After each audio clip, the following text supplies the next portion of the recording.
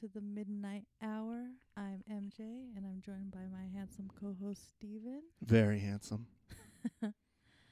Says only me and maybe your mom. I'm just kidding. All right. Just kidding. Garbage person. I am very comfortable right now because we're recording in this new way where I get to lay down on the couch. Yeah. I'll have a microphone in my hand like I'm eating some corn. You are holding it like you're eating corn. How am I holding this? You're holding it like... I'm going to croon. Like sing a song. Hello. Who's a crooner? Elvis, right? Elvis is a crooner? Yeah. Yeah. We're using a different recording tool. We're using a mobile recorder, which I realize now I didn't put new batteries in. Oh, joy. We still have 2 of our 3 battery bars. Okay. Let's hope it lasts at least an hour. If there's a weird cut in the middle of this, that you'll know why. Yeah, if like our conversation seems to like hit a dead end and then starts again, it's because the batteries ran out and I ran and got new batteries and put the batteries Or we're just in. really bad at our job. This isn't my job. This isn't a job, no. This is pleasure, pure pleasure. And we're spending it with you, Insomniacs. So, Steven, do you want to introduce that song to us as we normally do? I played Dead Kennedys' Let's Lynch the Landlord. That was really hard to say on this couch. Let's lynch the landlord. Oh, there's a lot. That's alliteration, man. Mm-hmm. If you notice by my intro, I started with a Ayo. So we're going to open this on a sad note. And that's because one of your... He was not an idol of yours, right? No, I don't know. Someone that you liked. Yeah, somebody that I had the action figure of. Scott Hall, a.k.a. Razor Ramon, a.k.a. Didn't he have another name? I mean, the Diamond Stud. Most people aren't going that far back to like his pre-Razor Ramon WCW days. So that's he's only been Razor Ramon and Scott Hall? Yeah. Okay. He was Razor Ramon, obviously during the early 90s, during his rise to Intercontinental title and popularizing the ladder match in modern-day wrestling with his match against Shawn Michaels to unify the Intercontinental Championship. And then, of course, he went over to WCW and formed the NWO. He was the first person that jumped over for that. Overall, one of the people that probably created the idea of a cool bad guy in pro wrestling. Well, if you didn't know what we were talking about, first of all, we're talking about a pro wrestler. Everybody knows Scott Hall, Razor Ramon. I don't know if everybody knows. I didn't know until 5 years ago when you made me watch all of the Attitude Era. Yeah, but you're very sheltered. I am not sheltered, okay? I remember the kids telling me to suck it. Mm-hmm. I'm like, excuse me, child. You should be not telling people to suck things. The too sweet hand sign. Yeah. People would do that. That was Scott Hall. Well, we're mentioning him because he passed away this week. Yes. He was going in for a hip surgery. Mm-hmm. That's correct. Mm-hmm. And then... there was a blood clot that moved during the surgery. Did he ever wake up from his surgery? I don't think so. Okay. I think from that surgery, he had 3 heart attacks after the blood clot moved. Jeez. And then he was on life support in a coma, and that was it. That's so sad and tragic. You go into surgery thinking that you're like, oh, I'm going to be a new person after this, and then not waking up after. So he was on life support, and then they pulled him off of that, and so he passed away. Hell of a story with Scott Hall. He started his one of the most, I guess, transformative moments of his life. He was working as a bouncer at a club, I want to say in Florida, and he got into a fight with somebody who had, I think they had a knife or a gun on them, and they tried, obviously they were fighting with it, and Scott managed to turn the weapon back on them and killed the guy. Oh. So he had been living with that, he obviously didn't intend on killing this person, but he was a bouncer and this person was trying to do bad things.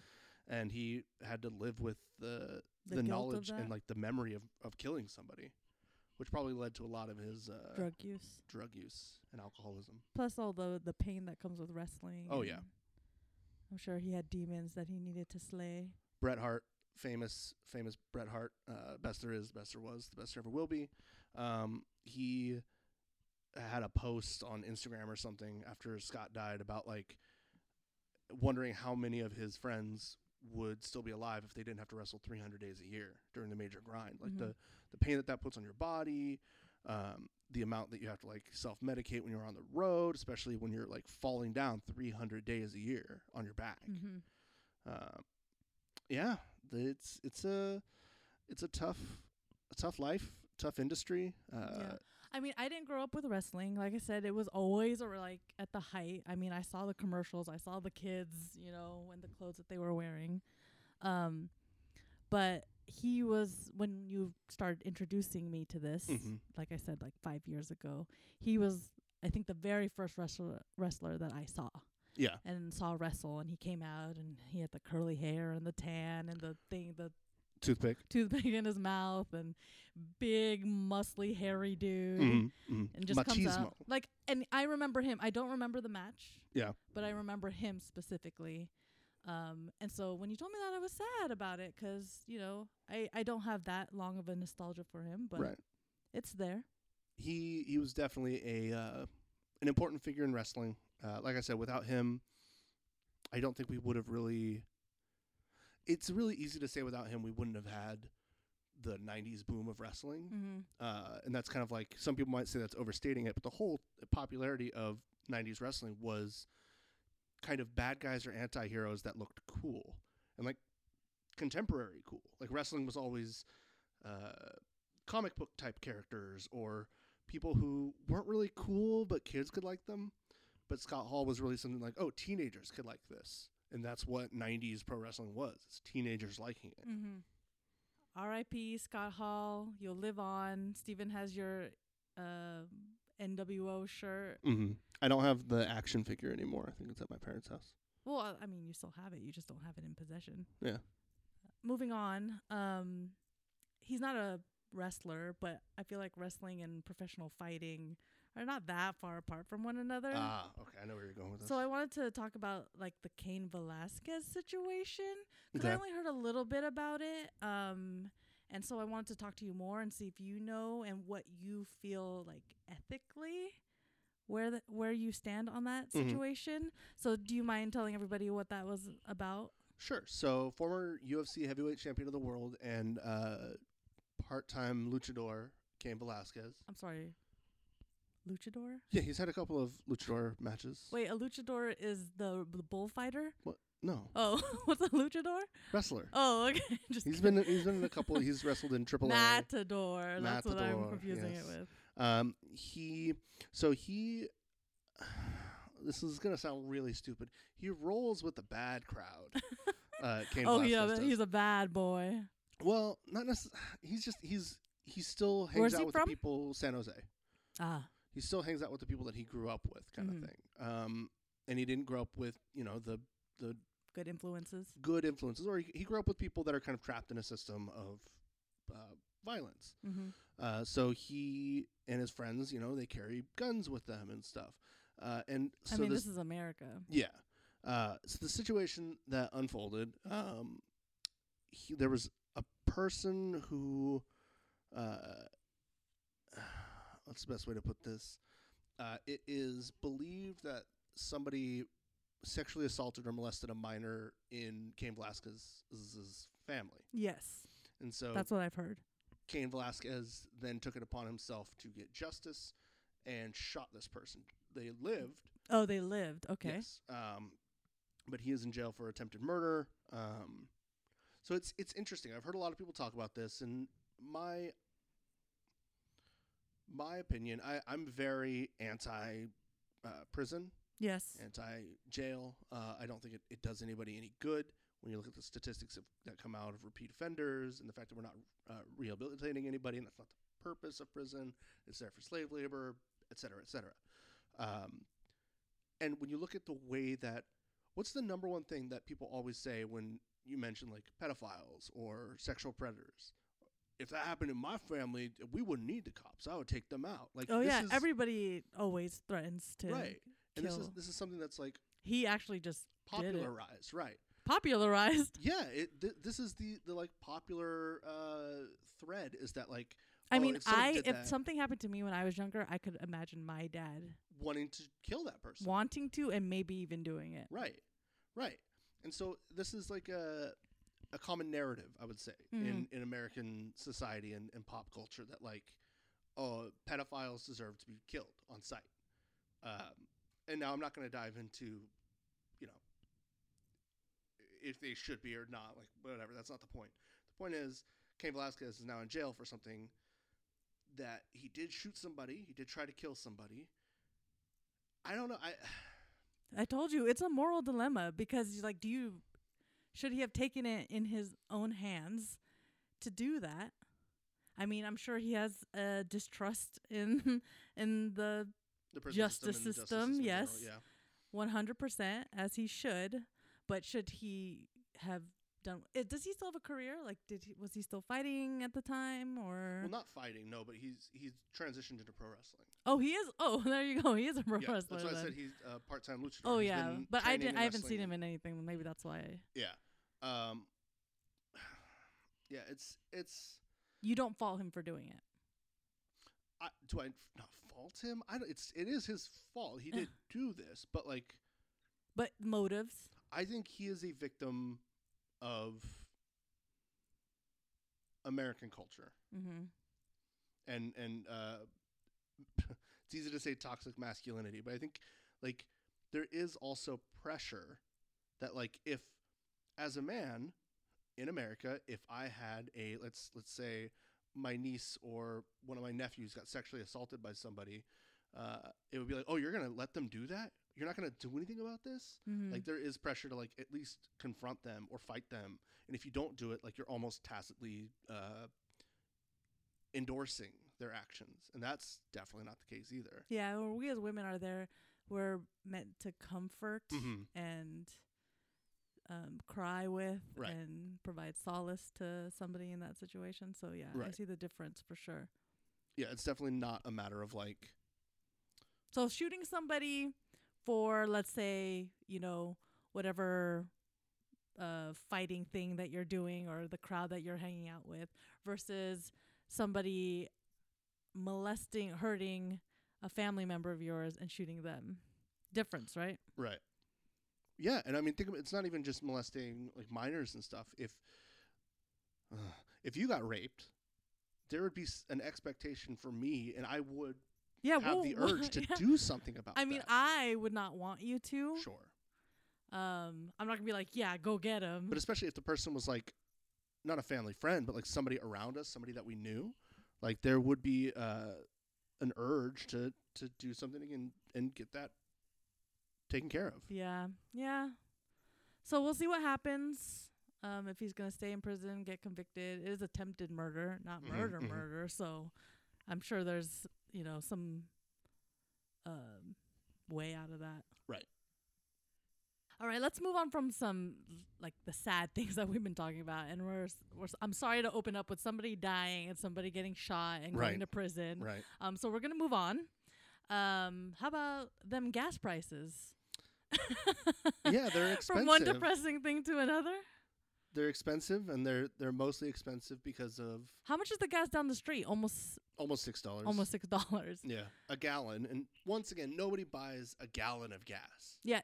I mean, back in the day when we were like broke, and we're like, okay, we can only put $5. Yeah, we only have $10 to put in the tank. Give me enough gas to go to work. And you know, there are people still out there with that. Yeah, so like, they literally are only buying 1 gallon. Yeah, gallon at a time. Yeah, it's expensive. What else do you want me to say about it? It's fixed pricing, so like the gas companies can charge what they want. It's really not grounded in any sort of reality. You can say, oh, this is because we're no longer buying Russian oil. We still have a shit ton of oil. This has nothing to do with that. Yeah, we have our own oil reserves, don't we? Yeah, they're using it as an excuse to jack up the prices because that's what they've always done and that's what they will always do. And are they trying to make up for the money lost during the pandemic, which we are still in? I mean, making these last 2 years where people weren't on the road as much. Sure, yeah. And they're like, they seize this opportunity, like, oh, we're in war now. Right. War is always an opportunity. And something I want to stress here, like, I'm not going to get into opinions on Russia and Ukraine and all that, because I think the one opinion that everybody can agree on or should agree on is that war is bad and we should not.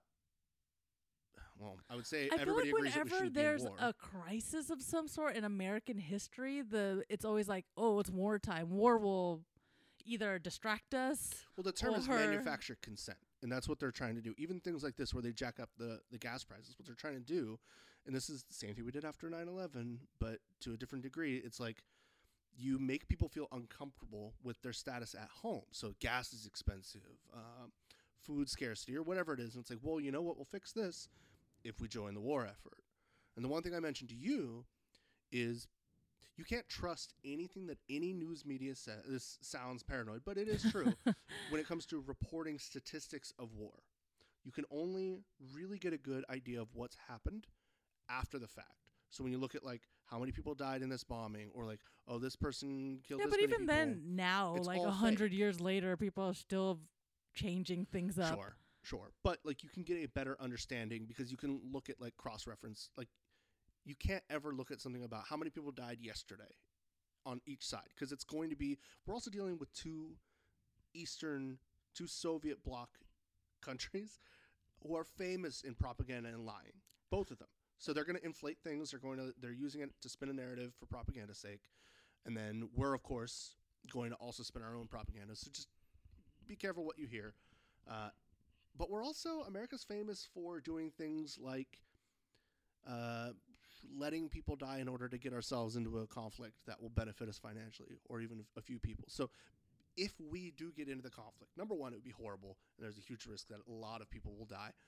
And number two, keep an eye out for what happens that gets us into that conflict. Like, oh, there's a bombing on the border of Poland. What do those people who did the bombing look like? Are they actually Russians? Are they maybe people posing as Russians? I don't want to go with more, conspiracy theory minded things, but we've done things like that in the past. Is there information that we had that could have prevented that we maybe neglected or allowed something to happen to get us into a conflict? So gas prices? Gas prices are making people feel uncomfortable. And what's the narrative around the gas prices? Oh, it's because of Russia. So we need to take them out, and gas prices will go back to normal. I thought most of our gas came from like the Middle East, or it changes depending on who our enemy is, right? Right. Like I didn't think we had that. We're the number one buyer of Russian oil. Okay. In the world. Okay. Which is crazy because I've always felt like Russia's always been like almost an enemy. They're an enemy when it's convenient. Yeah. I think it's the same thing for China too. Like, oh yeah, how much of our goods are made in China, and yet whatever. Something I want to make clear, there. by the way, also China and Russia, they haven't been communist in years. They are full blown like oligarch capitalist countries. Like that's just what they are. So don't let that narrative get spun either. I haven't really heard communism thrown around in this particular. Conflict. But that's the undertone. Like when people say that's the underpinning of anytime Russia's mentioned, it's scary. Russia, communists. Which I think a lot of people don't even know what that means. They don't. They know that as like enemy of America. Yeah. That's all they know. Something else to point out, and this is the last thing I'll say about the Russia-Ukraine thing. I won't talk about the Nazis and all that stuff. Yeah. But you'll just mention them. But I will touch on the white supremacy of it all, and the fact that one narrative that you'll see in American news media and just anybody talking about this war is, how could this happen in Europe? Oh yeah, I've heard a lot of If you ever hear somebody say like, most of the wars happen in Europe. Not really, but like, can you imagine? Can you believe this is happening in Europe? Yeah, 100 Years War. And there was this thing about revolutions. Like, there was this propaganda thing going around on Twitter of like somebody posing with the Eiffel Tower, and then bombs go off, and it's like, what would you do if another European city got attacked? And it's like, what happened to the beaches at Normandy? Well, it's talking about what this is talking about is, can you believe that white people are doing this to each other? Yes. That's what that means. Yes. Because we're doing the exact. Saudi Arabia has been bombing Yemen with our money and our bombs that we're giving them since Obama. Mm-hmm.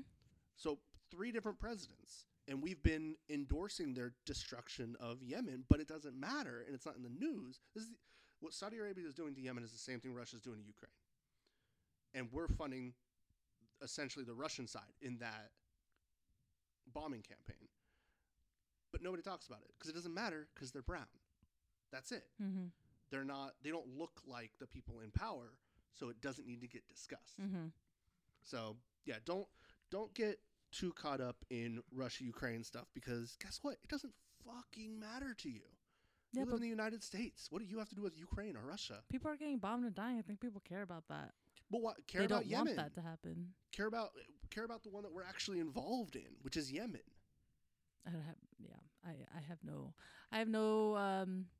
opinions on it except that war is bad and we should stop. Yeah, we should especially stop the ones that we are involved in. Yeah, which I is mean Yemen. that's where we have control over.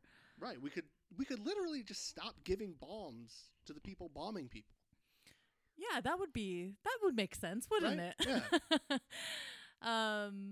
You have positive things to talk about? Yeah, I mean, we went to New York like last week or 2 weeks ago where we saw the 9/11 God damn it. memorial.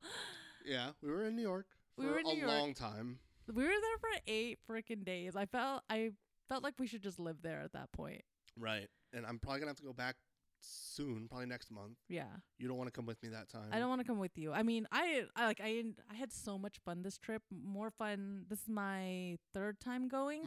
And it's been the most fun that I've had. That's good. Yeah. But it was also the longest time that I've been away.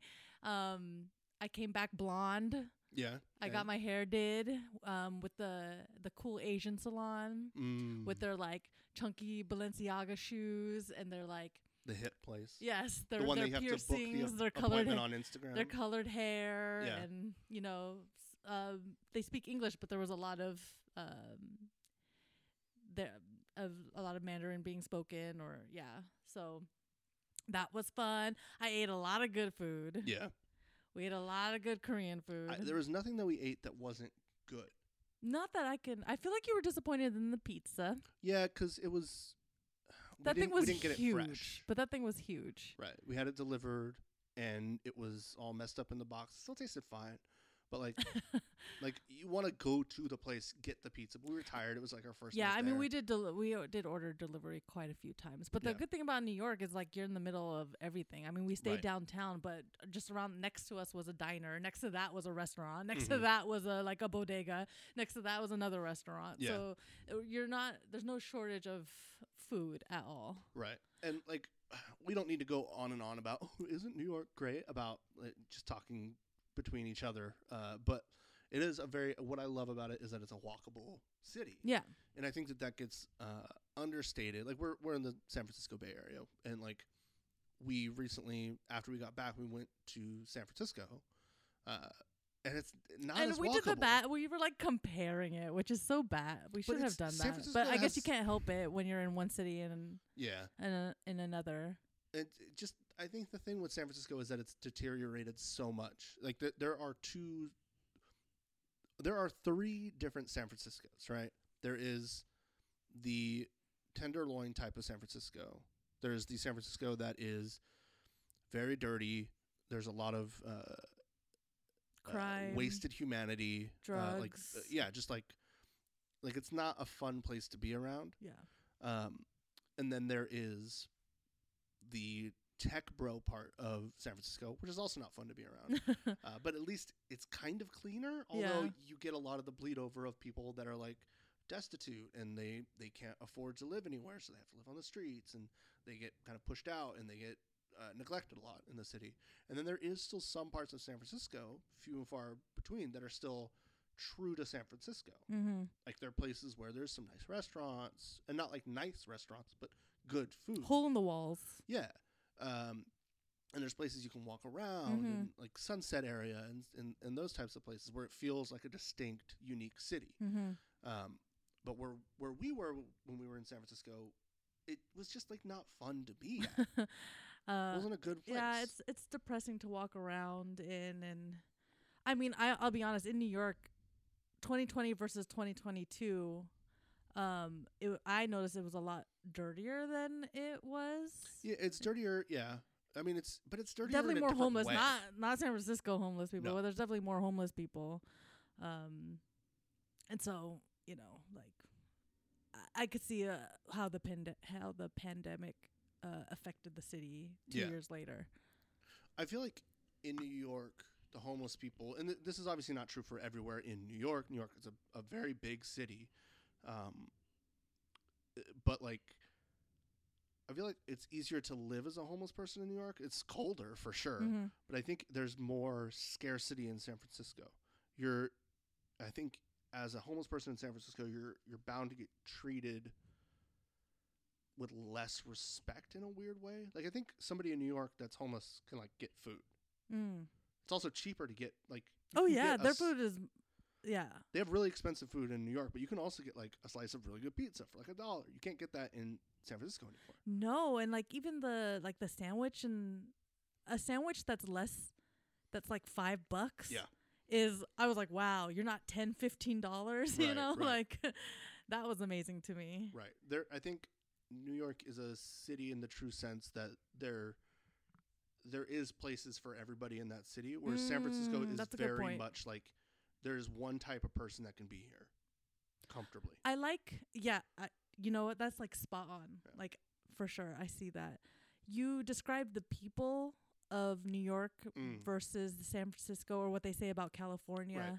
and the fact that they're, what did you say? They're not nice, California but they're kind. Yeah. California is, people are nice, but not kind. Mm-hmm. Whereas in New York, they are kind, but not nice. Yeah. And when you mentioned that, I was like, you're totally right. Right.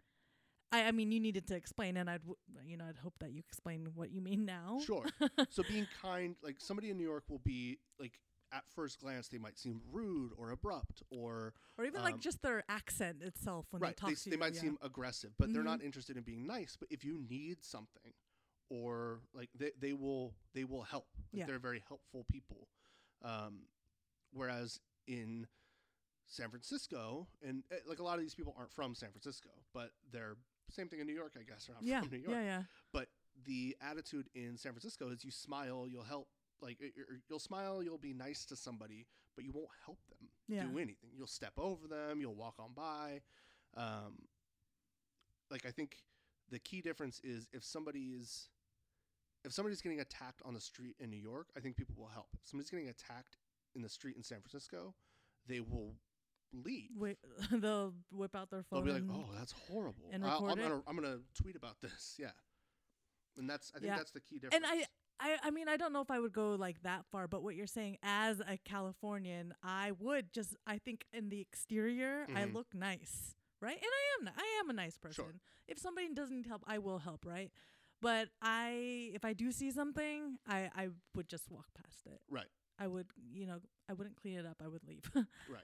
Yeah, I think it's like in New York, somebody will jump in if you're getting beat up and like help you not get beat up anymore, and then they'll leave. Whereas in San Francisco, they'll wait until the fight is over, and then they'll come over and say, "Are you okay?" And it's like one is very much a performative. Like, being nice makes you feel good. Being kind makes other people feel good. Yeah. I like how you put that, and it made total sense too, because I was thinking that New Yorkers get a bad rap for being like rude, but they were actually really nice this time around. So. It's how I felt about the French people too. I thought they were actually pretty nice. I think it's very similar, and it is because like they are kind. If you are in need of help, they will help, but like they're not interested in saying like pretty words to make the situation feel good, kind of thing. They're just like, what do you want? What are you here for? That's it. Yeah. And I think it's like Paris is a very, and I think that was when we went to Europe. It was. London is a very San Francisco feeling city. Yes. And Paris is a very New York feeling city. And it's like London feels very exclusionary. Where like once again they're like it's currently I've fit read for that one it's type really of hard person. to make friends here in the Bay Area. Yeah. And I could see that. Which is crazy because I was working when I was in New York. That's why we were there. And like I wouldn't say I made friends with, but like the vendors and contractors that were doing like cabling work, except for the internet. We won't get into that. Won't get into that. That was horrible. I feel like you were gonna cry. I was going to quit. I was going to just be like, I'm done. I can't. I'm not doing IT anymore. Like we really were texting about murdering someone. but the people that were just like doing cabling, I would just like talk with them casually, and it was like, once again, they weren't like friendly they were friendly, but they weren't like, They were how's your day? Oh, yeah, exactly. Sunshine and flowers and it was Mr. just Rogers. Like, this guy's fucking problem. I know, right? What's this guy's fucking problem? And then like we connected over things like that. And, like it was very easy to talk to them because it felt like it was a legitimate conversation. Right. Yeah, it's not how's the weather. Right. God, there's so much how's the weather conversation. How's your weekend? Do anything fun? Happy Friday. Oh God. I'm totally guilty of saying happy Friday. I said that like at least 3 times today. Yeah. But yeah, so that was our trip to New York. I enjoyed it. I don't want to go with you this time, but maybe in another 2 years I'll want to go back. Sure. Maybe in the summer when I have to touch up my hair. Oh yeah. But you did mention when we came back from New York, we went to San Francisco. We walked around. We saw the homeless people. We saw all that. But we went there for a specific reason. And that's because we went to go see The Cursed Child. Harry Potter and The Cursed Child. Woo. Millennials' wet dream. Which you are, and I am. I lost my train of thought. They get to see Harry Potter. Which I mean, is The what Cursed Child has been around for a while. They get to expand their lore, which you've heard me talk about how millennials love lore. Yes. And they also get to do, it's the shot of luxury because they can't own homes or anything. So we get to go out. We get to go to the theater. The theater. That's luxurious. Yes, in San Francisco. Right. And so they get everything that a millennial wants. And I have no complaints because I enjoyed the show. If you haven't heard about The Cursed Child, it's on Broadway. It's in New York too, and then it's here in San Francisco. And it's at the Curran Theater. And we had these tickets actually back in January, which we were going to go for our anniversary. But it got canceled because of COVID, and so we had to reschedule 2 months later. So we finally got to go. I was kind of worried that it would get rescheduled, but everyone's taking off their mask anyway, so I guess it doesn't matter. COVID's over, folks. And it's a reimagining. So originally the show pre-COVID, there was 2 shows you had to go to. There was like a 2.5 hour part 1 and a 2.5 hour part 2, and you had to buy them separately. So if I saw like the first part of the show and then didn't buy the second one, I would never know what happens in the end. Or if you watch the end for some reason, you have no idea how you got there in the beginning. You definitely need to, like, you couldn't watch one of them and not the other. Exactly, and that's like the cash cow for them. Like, they're like just trying to make more money off of it. But this is a shorter show. Which it definitely felt like it was 5 hours crammed into 3. Well, they zoomed through the first part, and like they were going through school, and he was like, first year, second year, third year. I was like, geez. Felt like I was watching a Baz Luhrmann movie. Right. It was like really hectic. Yeah. But I don't know. There was like, it's not audience participation, but you definitely feel like you're a part of the show. You didn't think so? When the whole room lit up and all the words, like spoiler alert, all the words showed up on the. Or when Voldemort something. They used all of the, they used the theater. Yeah, and they like looked out into the theater, and but it wasn't like interactive. No, that's why I said it wasn't like audience participation exactly, but you did feel kind of involved in the show, present. And I got scared at some parts, of course because of the Dementors, and it was loud. You know, I don't like really loud noises, and we were sitting. They did the orchestra. Yeah, every time the time turner part. The Timmy Turner, yeah. Yeah, whenever the Timmy Turner came about, and my heart would like beat the same. A lot of heavy bass, yeah. Yeah, and then the lights would flicker, and it made my eyes like dizzy. Right. Yeah, you really shouldn't have watched this at all. From a as a non-Harry Potter head, go on. I won't talk about the people that were there or any of the other things. I'm sure there's a lot of Potterhead people listening. There were a lot of kids. There were some kids. Okay, but it was very clear. They weren't. It wasn't like. How do I put this? Oh Lord. No, it wasn't like the parents brought the kids because the kids were into Harry Potter. The parents brought the kids because the parents made their kids get into Harry Potter. Yeah. There was no kid that was in. There was no parent. Well, there was. Okay, maybe the people in front of us, the adult of that wasn't into Harry Potter. Yeah, but all the other kids, he was like on his phone. All the other kids that were like, "Oh, Harry Potter." The parents were very much like, "This worked. I got my kids into the thing." They're the ones in the hoodies and the right. Hey, that's good. That's a bonding experience. Sure. You never Could you say that you bonded with your parents over a book? No. No. Music, yes. Anyway, what I'm not going to touch on any of that because it seems like punching down and I'm just like bashing nerds, and I'm not about to bash nerds. You're a nerd.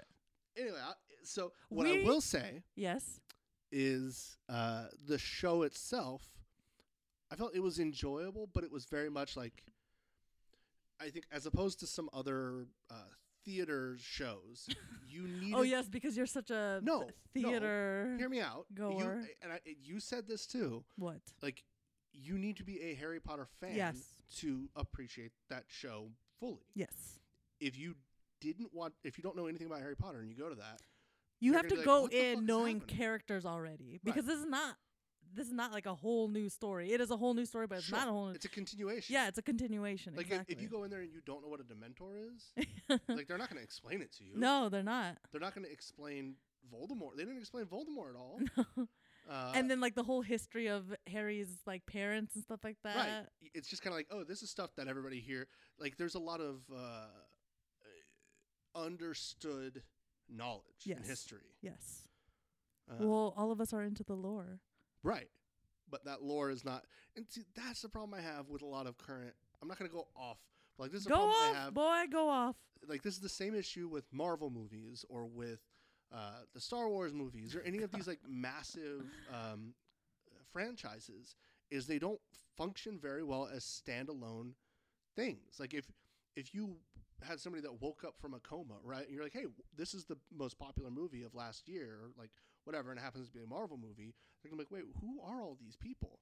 And why am I assumed to understand and know? Like, not only are they sequels, but they don't function as standalone movies. I feel that way when you put like these movies all have like Easter eggs. Yeah. And if you don't know, then you you don't know. And so I'm over here Googling like Iron Man Easter eggs or something like that. An Easter egg is supposed to be a little treat for somebody watching the movie who is a big fan of the like source material. Yes. An Easter egg is not supposed to be like, oh, this movie was good because of the Easter eggs. If a movie is good because of all the Easter eggs, it's not a good movie. Yeah. You are just a fan of the material. Yes. Which is different, and so that's fine. Then you read the comics. Right? I don't wanna. I wanna go for like 2 hours, watch a movie, mindlessly watch a movie, and peace out. Yeah. That's it. Speaking of movies, we watched another thing last night. Oh yeah. And if you want to nerd out, we can do it right here. But we watched. This is the first anime movie I watched in theaters, I think. No, I don't we watched Dragon Ball. Oh yeah. Just kidding. You're right. I totally forgot about that. Okay, sorry. We watched Dragon Ball. I was like trying to think if I watched Spirited Away in theaters, but I don't think I did. I watched at least a Pokemon movie. Oh, duh. I watched the first Pokemon movie in the theaters. Duh, the one with Mewtwo. Yeah. Oh, you watched this? Oh yeah, too? I had the hieroglyphic Mew card that I got from the theater from Brendan 16 in Pittsburgh. So we watched the Jujutsu Kaisen Zero movie, which is a prequel to the Jujutsu Kaisen season 1. Yes. And it was enjoyable too. Did you like it more than Harry Potter?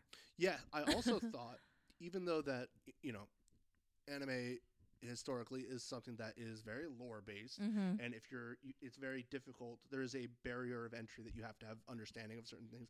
I feel like this did a pretty good job of being a standalone. Like this could function as somebody's entry into Jujutsu Kaisen. Well, it is. It's a prequel, right? But it's a prequel. It's not the first entry of the material. I would think from somebody our perspective, could watch this movie and get into Jujutsu Kaisen from it. And from there, yes. And then, but what happened is the opposite, right? We watched the first season and then went to the movie. But either or, like it both works back and forth. You're right. It's true.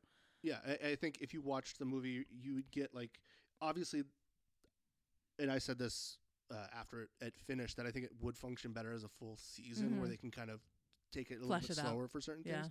But if you just watch the movie, then you get the understanding of like the basics that you need. Like you know who all the characters are. You're like, okay, this is cool. This is like, here's the lore. Yeah, here's the lore. How it functions. And you can lay the lore out in under 2 hours. Yeah.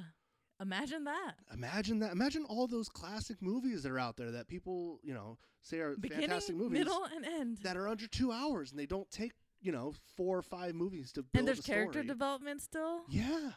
It's wild that you can do that. I know. I don't think you could do that anymore. No, because I think number one, people want action. everything has to be a franchise Yeah. because it has to have a return on the investment. Yeah. And number two, people think that consumers are stupid. So they're like, it's going to take 5 movies for you to understand this story about Iron Man. No, I get it. He's like, a spoiled rich kid. And sorry, I have to go back because it's like here's a story of Iron Man, but it's like, but then they do it over. They reboot it to here's another story of Iron Man. Right.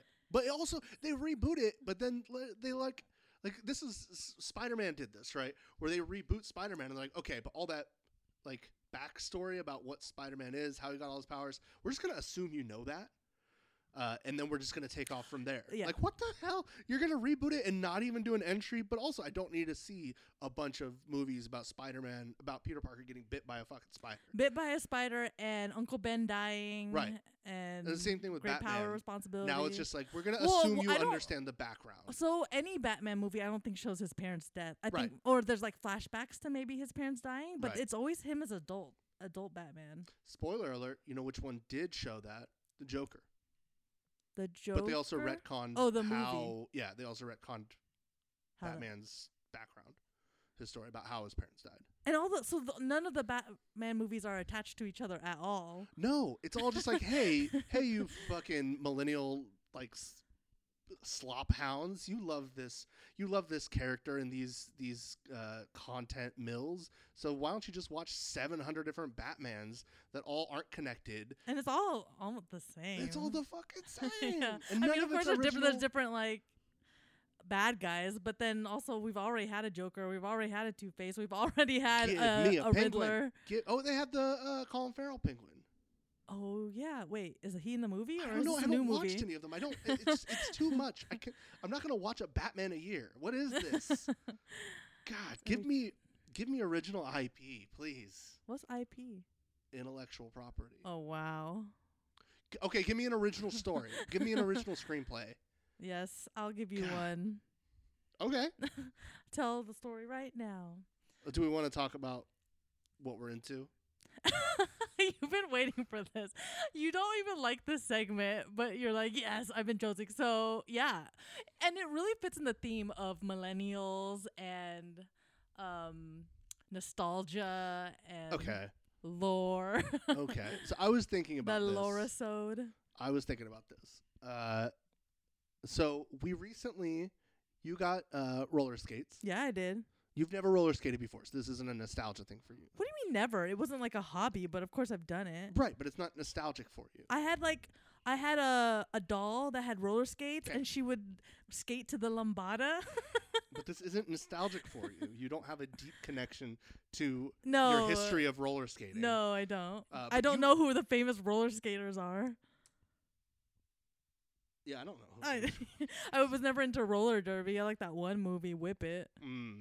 But so you got roller skates, and I figured I needed something similar, so I bought a skateboard for the first time in 20 years. Yeah, we went to a skateboard shop, a skate shop. A skate and smoke shop. Yes. And luckily there wasn't a lot of people there, and there was like a mom buying something for her kid, so it wasn't that bad. And I don't think we looked that old. No. So I kind of had this... I felt weird in there. Yeah, obviously it's like when I go into Urban Outfitters now. Yeah, but I had a like every year, I think at least once a year, I think like, man, it would be cool to skateboard again. Mm-hmm. And like, if you're sitting there listening to this and you've ever had a thought about like, oh, it would be cool to draw again, or it'd be cool to write again, or it'll be cool to anything you like to do as a kid, you're like, man, I really enjoyed doing that. I recommend? Well, yeah, most definitely I recommend getting back into it. Even if like you're never going to be as good as you were or whatever, like I had a moment where I thought, if the last time I skateboarded is the last time I ever get on a skateboard, would I be okay with that? And the answer is no. Yeah. So I've been skateboarding again. My life right now is skateboarding, listening to hardcore punk, and watching wrestling. And playing video games. Video games. Oh my gosh, Stephen, you're 16 again. Well, the way I've been explaining this to myself is I'm just doing to yourself. Are you trying to convince yourself? No, I've been doing my greatest hits. Like these are the things that make me happy. They always have. Why do I have to be like, yeah, that was something that used to make me happy, but for some reason I'm not allowed to do that anymore. Yeah. Like, no, fuck that. If there's ever something you enjoy doing and you feel like you had to outgrow it, preach. Don't. Just do it anyway. Like, you're gonna die. And like, life's too short. This is the millennial thinking, Steven. Right. Do what makes you happy because everything else sucks. Do what makes you happy. Do what has always made you happy. As long as it's not hurting anyone. Right. And like, I did realize that if I'm going to do, like, especially if it's something physical, and you know, you're a millennial, maybe you're entering your 30s, you are on a timer here. You might not, like, this is probably the last decade that you're comfortably going to be able to get back into some of these things. Not to say that you can't do this later on. roller skate when I'm in my 60s. But that's the thing. You can skate when you're in your 60s, but it's going to be a lot harder to learn or how to relearn how to do that in your 60s. Like, I could probably still skate into my 50s right now if I keep going. If I stop, like, it was already hard getting on the board the first time. Like, I was able to snap back into it, which was very gratifying. Yeah. But like the first hour or two that I got on a skateboard, I was like, oh, I don't feel comfortable at all. And like, I can only imagine if I did that in my 40s. I mean, you were complaining a lot. You're like, oh, my feet hurt. My shoes were too tight. Okay. First they were too loose. Then they were too tight. Oh, these trucks are loose. Oh, these trucks are too tight. Very loose. The trucks were very loose. I always used to skate on tight trucks. Okay. But like now I feel comfortable on a skateboard again. And like, it's such a good you're feeling. rocking it, man. You're doing a good job. I've seen you land some stuff and it's such a good you're feeling. exhausted after 5 minutes. Yeah. I just piss. You're like sweating. panting and sweating. Which I don't know. I was so much more concerned, and I think this is the case for a lot of people when they're younger, that like you have this pressure put on you that you have to, everything you're doing when you're growing up has to be leading to something. So like you have to make a career out of it, Right. I would get so upset if I was skateboarding and I was like, oh man, I'm not as good as some of the other people that I skateboard with. Even though that, like, I was fine. I was probably pretty decent, but like I had concerns when I was like 13 about like, well, does it matter to skateboard if I'm not going to be able to go pro? I feel that about a lot of the things that I'm dabbling in. Right. Like, is it going to matter if I'm not going to be the biggest thing in the fucking world? It almost feels like you're wasting your time doing this if you're not making any money off of it or making. But that's such a fucked up mindset. Like, I could be using this time to be doing something else that would be lucrative for me. I think that's a terrible way of thinking. Horrible. And that's the poison of capitalism, is that you feel like everything that you do has to be financially beneficial. And that's just such a fucking lie. Like, I love playing music with my friends, and I love skateboarding. There was a point where you wanted to make money off it, and I still think you want to make money off it. I would be happy to make money off of any of the things I do, but I don't want that to be the sole driving factor as to why I do these things. Like, I takes want the to fun do out these of it. things. Yeah. It becomes a job at that point. Right. So if you've ever had a hobby that you abandoned, that you used to love, do it again. And do it with the mindset of like, I enjoy doing this. Yes. I enjoy writing. I enjoy drawing. I enjoy taking pictures of things. I enjoy whatever it is. Playing video games. Doesn't matter. I enjoy running. I enjoy taekwondo. It doesn't matter. Do it again, because if you enjoyed it once, you'll probably enjoy it again. There's probably a reason why you enjoyed it, and you don't have to make money doing everything. You shouldn't make money doing everything. You should. The value add that it should be giving you is something that shouldn't be tied to your livelihood, because then you feel like if you can't live off of it, then you need to abandon it to do something else. To like, no, you could have a job and you can have things that you love to do, and they don't have to be the same thing. You could be like a motivational speaker, but then you can also be like somebody that totally brings people down and sad and stuff. You're like an emotional abuser. What? You can build people up just to tear them down again. But like if you love doing that when you're a kid, do that some more. So back at the smoke shop or the skate shop, I don't know if you heard the girls say, because you were looking through skateboards, but they're like, oh, they said something about the tenderloin. And the girl's like, oh yeah, the tenderloin, that's where my mom got addicted to meth. And I was like, oh God, what is happening? And then when we were leaving there, I'm like, we were like, should we get some water or a drink? Yeah. And he's like, oh, you guys are welcome to try it. Go ahead. The guy behind the counter, he was like, oh yeah, we actually have a CBD drink that you could try if you want that. Yeah. It's like, no, we were talking about having a water, dude. I don't Wait, need. is CBD drink, is that thirst quenching? It's probably like I was gonna say it's like an energy drink, but it's like a tea probably that's infused with CBD, so it'll like chill you out, man. Oh yeah, I want to be chill, man. It's like, no, I gotta drive home. Yeah. I'm an adult. I'm sorry. Do the things that you love, man. CBD I drinking. guess if you love getting high, get high, whatever. Yeah. I almost should have. We should have just done it. We should have just taken the CBD drink. It would have been free. Like, Yeah. oh yeah, I'll take that, whatever. And then I could just imagine us coming home and sharing the CBD drink, and then feeling like we're both too fucked up to do it. And then skateboarding and roller skating, which I'm terrible at, and it's scary, but I'm doing it You anyway. haven't done it over the last couple of days. I haven't done it over the last couple of days just because I need room to Yeah. skate, and you can do tricks in a small confined area. You're not skating around. You can skate in circles and get comfortable going left, and then you do some circles to the right. You need to get comfortable just being on the skate. Yeah, but like my leg stride is long. I have long legs, and so These are 1, 2, excuses. and I'm like hitting the garage, These are excuses. the garage door. This is another one of your hobbies that'll end up in the closet. Dashed no, away. I'm doing it for exercise reasons. Sure. Like you said, I did not skate. This is no nostalgia or a thing that I enjoyed when I was younger. I'm doing it because I saw someone get fit from it, and I'm like, oh, I'm going to do that too. And I need exercise to be disguised. That's I need fun. it to be fun. Yeah. Like rock climbing, that one time that I did it was fun, but I was sweating. I was Yeah. tired, and I thought, wow, this could be good exercise if I just rock climb. Right.